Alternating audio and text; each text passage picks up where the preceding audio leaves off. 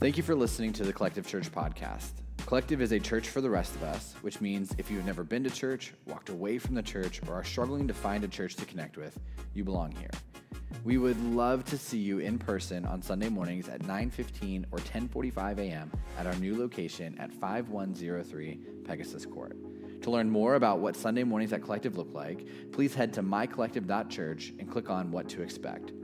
There are going to be a lot of great things at Collective this summer as Maryland opens up, so stay tuned for upcoming events and announcements as we continue to try to make an impact in our city. Now here's Sunday's message.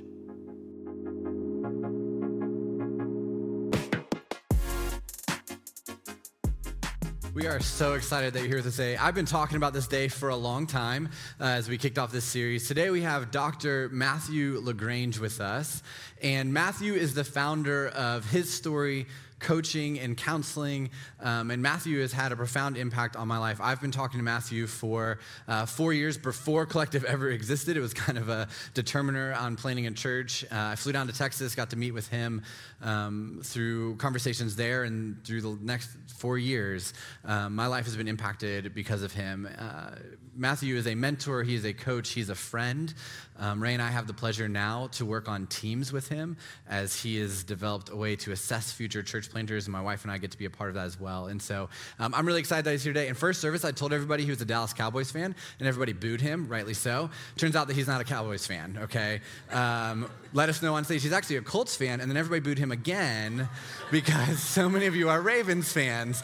So please be nice to him, please. He actually flew in from Texas late last night. As soon as service is over, he gets back on a plane and flies back home because he wanted to be here with you all, and that's how much he loves this church. Matthew doesn't just talk to me, he prays for this church. He cares about this church, he cares about you all, even though he doesn't know all of you by name, maybe some of you, but he loves you guys and loves this church, and we're so thankful that he's here, so please give it up for Matthew.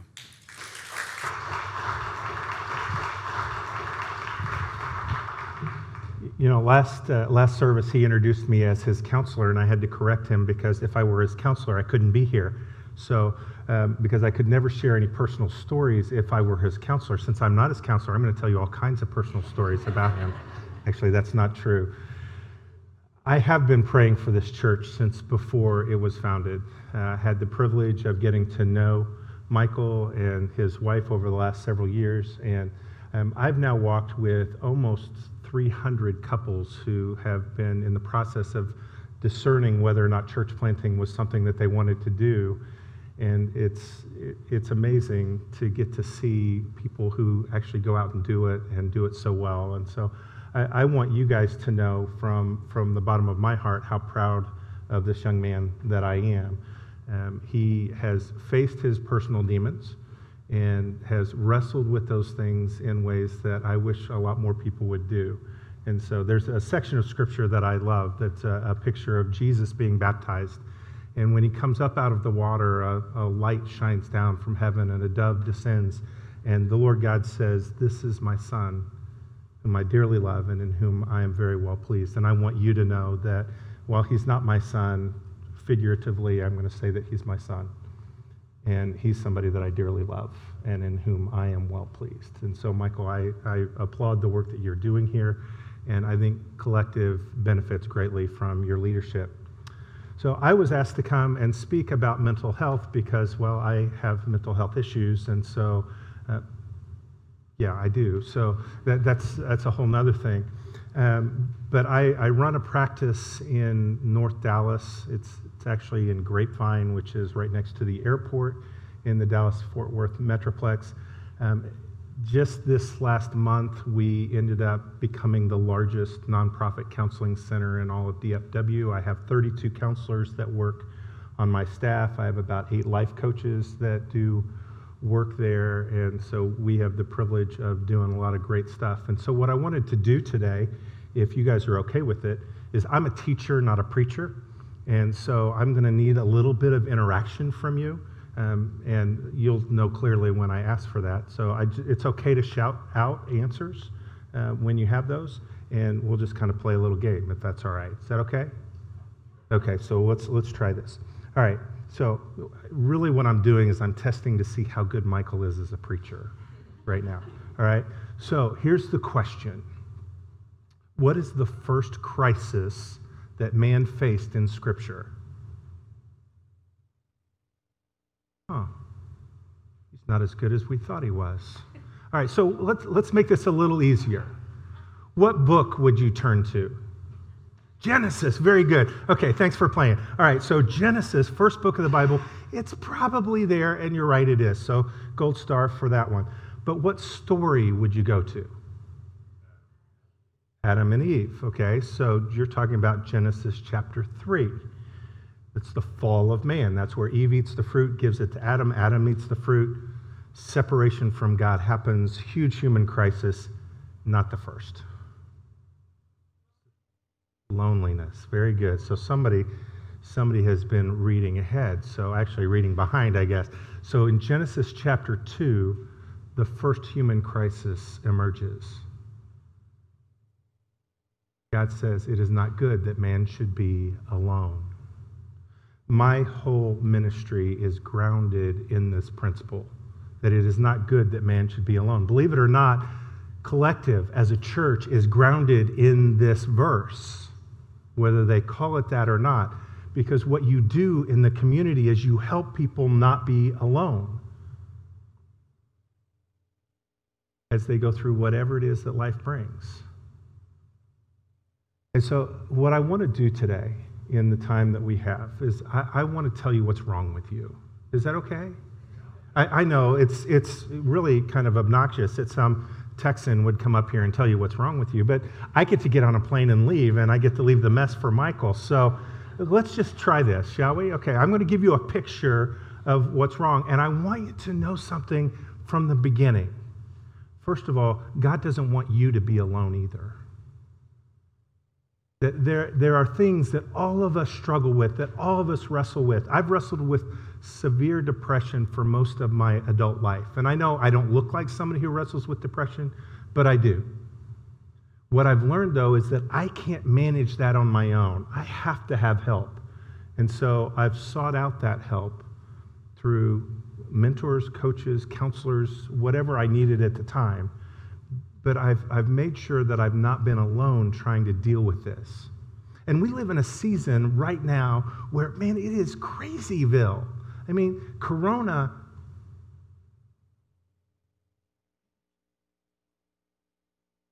and I've never lived in a time, I'm 53 years old. Okay, I'm almost 54 years old. And I've never lived in a time where society has been so alone. You know, you have these masks, and I see social distancing happening right here. And it's one of those things that just the way the last year plus has been, it's made this problem even more epidemic. The pandemic is not the only demic that there is. Aloneness is huge. And we all wrestle with things. Scripture says all have sinned and fallen short of the glory of God. That means we all have things that we struggle with, every single one of us. And so I'm gonna give you a picture of why we struggle. Okay? So let's start with this. I believe that we're all born with a pool. And it's like a pool that you find in a stream. So you have water that flows downstream, it collects in your pool. When it's full, it'll flow on downstream. I've always wanted a pool. I live in Texas, it's hot. You're supposed to have pools in Texas, but I don't have one, but I do inside my head, so it makes me feel better. And so things get added to your pool. And the way they get added is kind of like, you know, you've got good things and you've got bad things. You've got tragic things and you've got great things. All these things get added to your pool. And it happens kind of like this. Everyday life events, the things that happen on a normal day-to-day basis are like little pebbles. And so if I take a little pebble and I drop it into the pool, what's going to happen? Not much, right? You're going to get little ripples, little bloop. And if you've got a good, healthy flow of water into your pool, it's going to wash that thing right downstream. It's not going to have a lasting impact. But then you have bigger things that happen. Okay? Maybe you have a minor car accident, or you have a bad day at work, or you get into a fight with your spouse, which hopefully doesn't happen every day. But for some people it does. Okay? It's a little bigger. It's more like a stone. So if I take your stone and I drop it into your pool, now I get a splash. And depending on how close to the edge of your pool it is, it may actually splash outside of your pool into somebody else's that's close by. Okay, now I'm going to do something that I think every good counselor type person does, is I'm going to take you just for a moment. We won't stay there long. I'm going to take you back to your childhood. Okay? So when you were a little person, whose pool do you think your pool was next to? Parents. Very good. Thanks for playing. All right, so your parents' pool, and that's the way God designed it from the get-go. So your pool is here, mom's is here, dad's is here. Now we know that that's not how the real world works a lot of times. Not always are both parents present. But in this kind of setting, all right, you're right there, mom's here, dad's here. Let's just say, for the sake of argument, that dad had a really bad day at work. Who's that going to splash on? It's going to splash on you. And as a little person, you don't know the difference between I caused this or I just have to suck it up and deal. That's one of the things that we learn in childhood. Now, one of the other things that we learn is how to cope with it, how to deal, okay? And we learn those coping skills by watching our parents, trial and error, all those kinds of things. And the truth of the matter is, my experience is, the coping skills that we learn in childhood are the same ones that we have as adults. Hopefully they've matured a little bit. It's not always the case, but hopefully that's something that happens. Now, the other thing that is supposed to happen, and this is really important, okay, because I told you I was going to tell you what's wrong with you. Here's where it is, right? The other thing that is supposed to happen when you're a kid is that your parents are supposed to meet something in you that I call relational needs. These are things like comfort and attention and affection and appreciation and approval and acceptance and respect and encouragement and support and security. And I think, yep, there they are. Okay, you guys are going to be quizzed on this in just a minute, so make sure you memorize those. Actually, that's not really true. So these relational needs, these are why we do the stupid things we do. We try and get these needs met, and sometimes we do that in unhealthy ways. Our parents, I don't know your parents. I met Michael's mom for the first time this morning, and I don't know much about her, but I can tell you this about your parents. They were not perfect people. And because they were not perfect, they were not able to meet these 10 needs for you fully, at least not on a regular basis. And so you as a little person walked around as somebody with these relational needs. And God hardwired these into you. And because you have these needs, they have to be met. It's not a choice. They have to be. And so as a little person, you're walking around with a need for attention, and so you're going to do something to get attention. Now, it's not like your brain is sitting there going, I need some attention today, so that's what I'm going to do.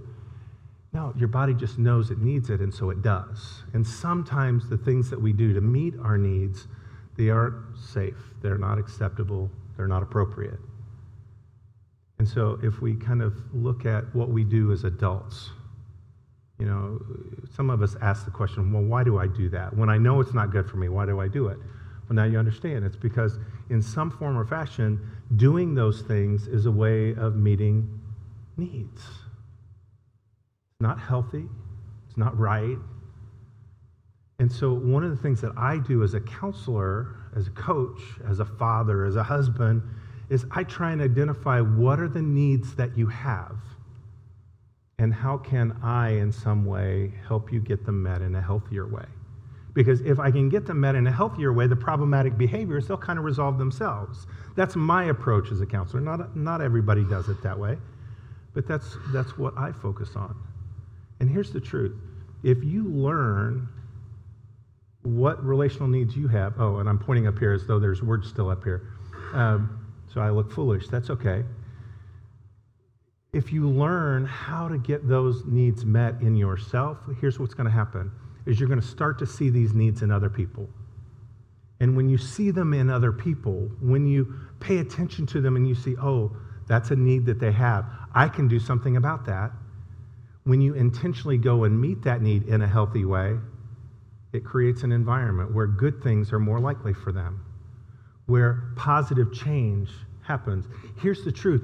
Collective Church does this already without even knowing this theory. You guys do this already you recognize needs in the community and you meet them. And you think you're just meeting physical needs. But the truth is you're meeting something that's more foundational than that, something that's more important than that. If we look back at Genesis 2:18, it is not good that man should be alone. God said, therefore I will create a helpmate suitable for him. You are that helpmate for people. And through that human relationship, you meet very important needs, ones that help people to function better, to feel better. Because not only can we describe all behavior using this model, you can also understand all of human emotion through this model. So you think about the ways that we struggle emotionally, depression and anxiety and anger and guilt and shame. If you think about those things, what you will see is that you can experience those in response to one of two things. Either I don't have my needs met, and because I don't have my needs met, I'm sad, I'm depressed. Or I'm anxious about when I'm going to get them met. Or I'm angry that I can't get them met. Or number two, it may be because of the stupid things that I've done in order to get them met. So it's like I drink too much, or I take drugs, or I gamble, or I look at pornography, or I commit adultery, or we could laundry list this thing out for a long time. But we engage in those behaviors and we just feel racked with guilt and shame over the fact that we're doing those things. So one of the things that I focus on as a counselor is I focus on understanding these needs and then helping you figure out how can you get them met in a healthy way. Now, let's get back to the analogy though, okay? Because this is all making sense so far. Yeah, okay, maybe not so much in this group, but that's okay. We're just going to go on with it anyway because I've only got so much time. All right, so we've got the pebbles, we've got the stones. Stones are heavy enough, they don't get washed downstream. They may collect at one end of the pool, but that's where they're going to kind of sit and accumulate. But then we have big-time life events that happen. How many of you are married here in the room? Okay, how many of you have gone through a divorce? Okay, I know some of you don't want to raise your hands, but that's okay. All right, how many of you have had children? How many of you have lost children? How many of you have lost a loved one? Okay, so we all have these big-time life events. These are boulder-size events. All right, so if I take a boulder and I drop a boulder in your pool, I'm going to get a big old splash. It's not just going to splash on those right next to us. It may splash 4 or 5 pools over. Have nothing to do with you, but you get splashed on by somebody else. If you've never had that experience, you may want to take a look in the mirror because you might be that experience for somebody else. You know, I remember one time, Walmart is one of my favorite places to go to people watch. It's not my favorite place to go, it's just to watch people. But I went there late at night one time. It was like 11:30, close to 12, and I'm walking down this aisle and I see in front of me this woman with 2 small children in Walmart at almost midnight. And I'm thinking to myself, man, how crazy is this? What in the world are you doing there with these 2 small kids? And then I had to check myself because I realized that I was in Walmart at almost midnight, which, okay, that's a whole nother story.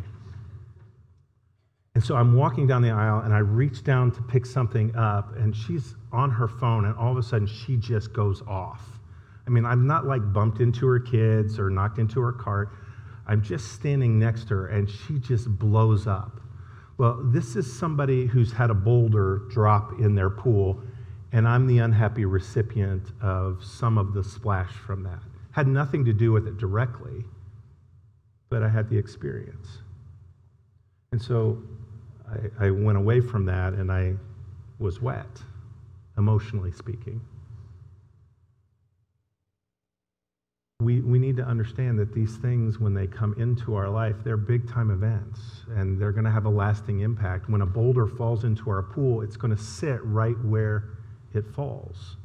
And over time, you get this accumulation of stuff inside your pool, and so you get a dam that starts to build up because the boulders are there. Now the rocks can't get pushed to the edge of the pool. They get caught up in the boulders, and you can get to a point where even the pebbles start to fill in the nooks and crannies, and you have a dam that builds up higher and higher and higher inside your pool.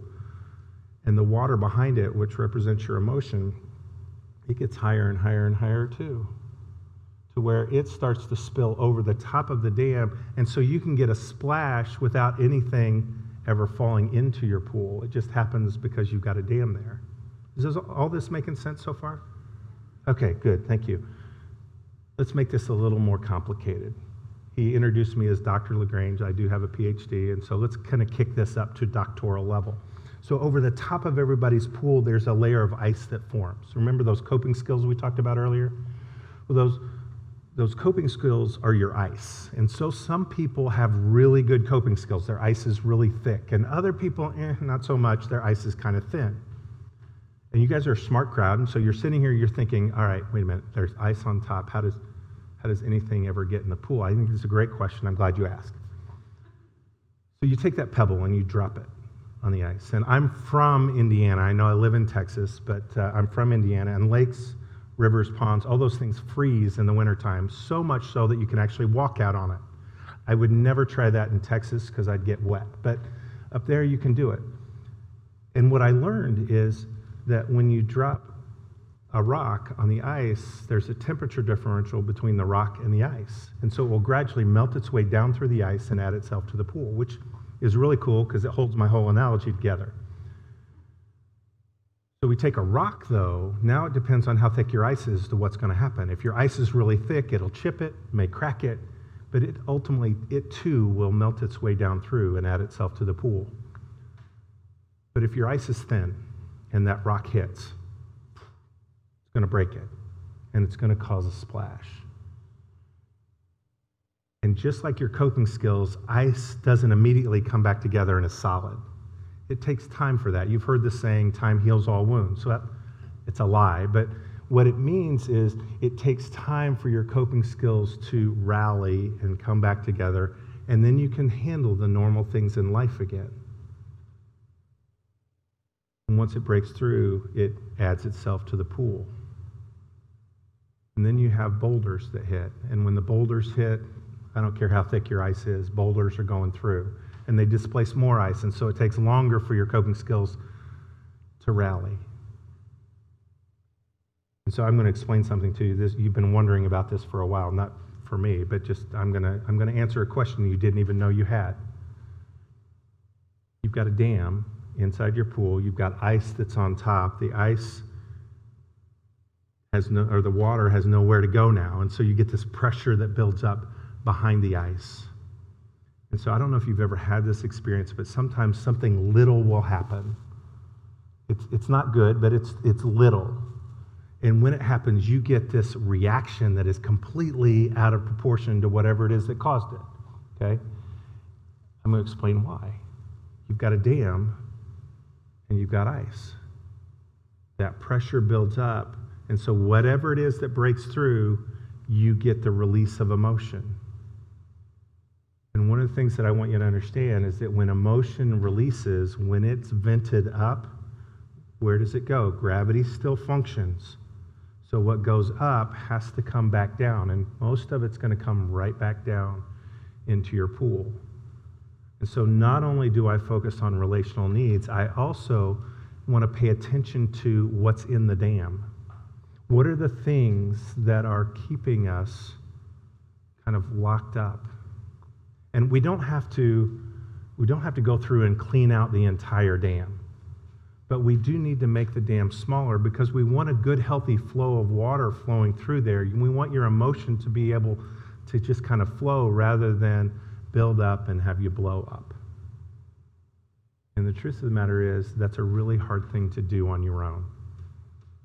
And so when Michael talks about the need for counseling, what he's really talking about is you have to have a safe place to be able to unpack that stuff, where you have somebody that you can trust who's going to help you hold it together as you're dealing with stuff, but isn't going to go too far, but is going to go far enough. It's going to support you in the work that you need to do, whatever that is. Now, some of you are capable of doing this with your friends, but some of you are not. Some of you need somebody who has a little bit more experience, a little bit more training in how to hold things together for you and with you who can live out Genesis 2:18.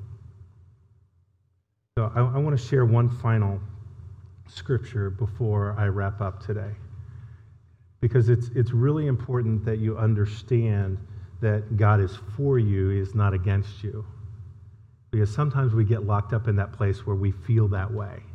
And this is the most used therapy verse that I have in my arsenal. It comes from Philippians 3:13. And what Paul says as he is sitting inside a jail cell, he says this to the people of Philippi: brothers and sisters, I do not consider myself to have taken hold of it. I don't get it all, but this one thing I do. Forgetting what lies behind, I press on to take hold of the prize for which God has called me heavenward in Christ Jesus. That verse is really hard for us to wrap our minds around. Why? Because it says forgetting. And some of you are sitting here in the room going, I can't forget. I want to teach you a little something, though. Because that verse doesn't mean like a whiteboard, we're going to wipe it away as though it never happened. What it's saying is, and what Paul is saying here is, I don't want you to be in bondage to the past. Life has a tendency, it's a certainty, that it's going to continue to go in one direction, and that's forward. When we go forward, but keep our eyes focused on what lies behind, what's going to happen to us? We're going to run into things, or we're going to fall into pits. But here's the other thing that happens, is if we're focused this way, God has good things for us. He wants us to experience His blessings. But if we're focused this way, when life is going this way, we miss those until when? We're already past them. And now all of a sudden, we're even blaming the past for us missing the blessings that are going on in our life right now. I think it's important that we learn from the past as we live in the present with our eyes on the future. We want to keep our eyes focused on Him, because when we're looking forward, when we're looking towards where God wants us to go, we see all of this great stuff that God has for us. Plus, we see the things we need to avoid. And so learn from the stuff that's holding you back so that you can turn your eyes towards what lies ahead. That is a huge, huge, huge thing. And I can't tell you how important it is. So my prayer for you guys is that you understand that God is for you. He does not want you to be alone. He wants you to learn from the things that are going on in your past or have gone on in your past. It doesn't matter whether it's something you did or something that happened to you.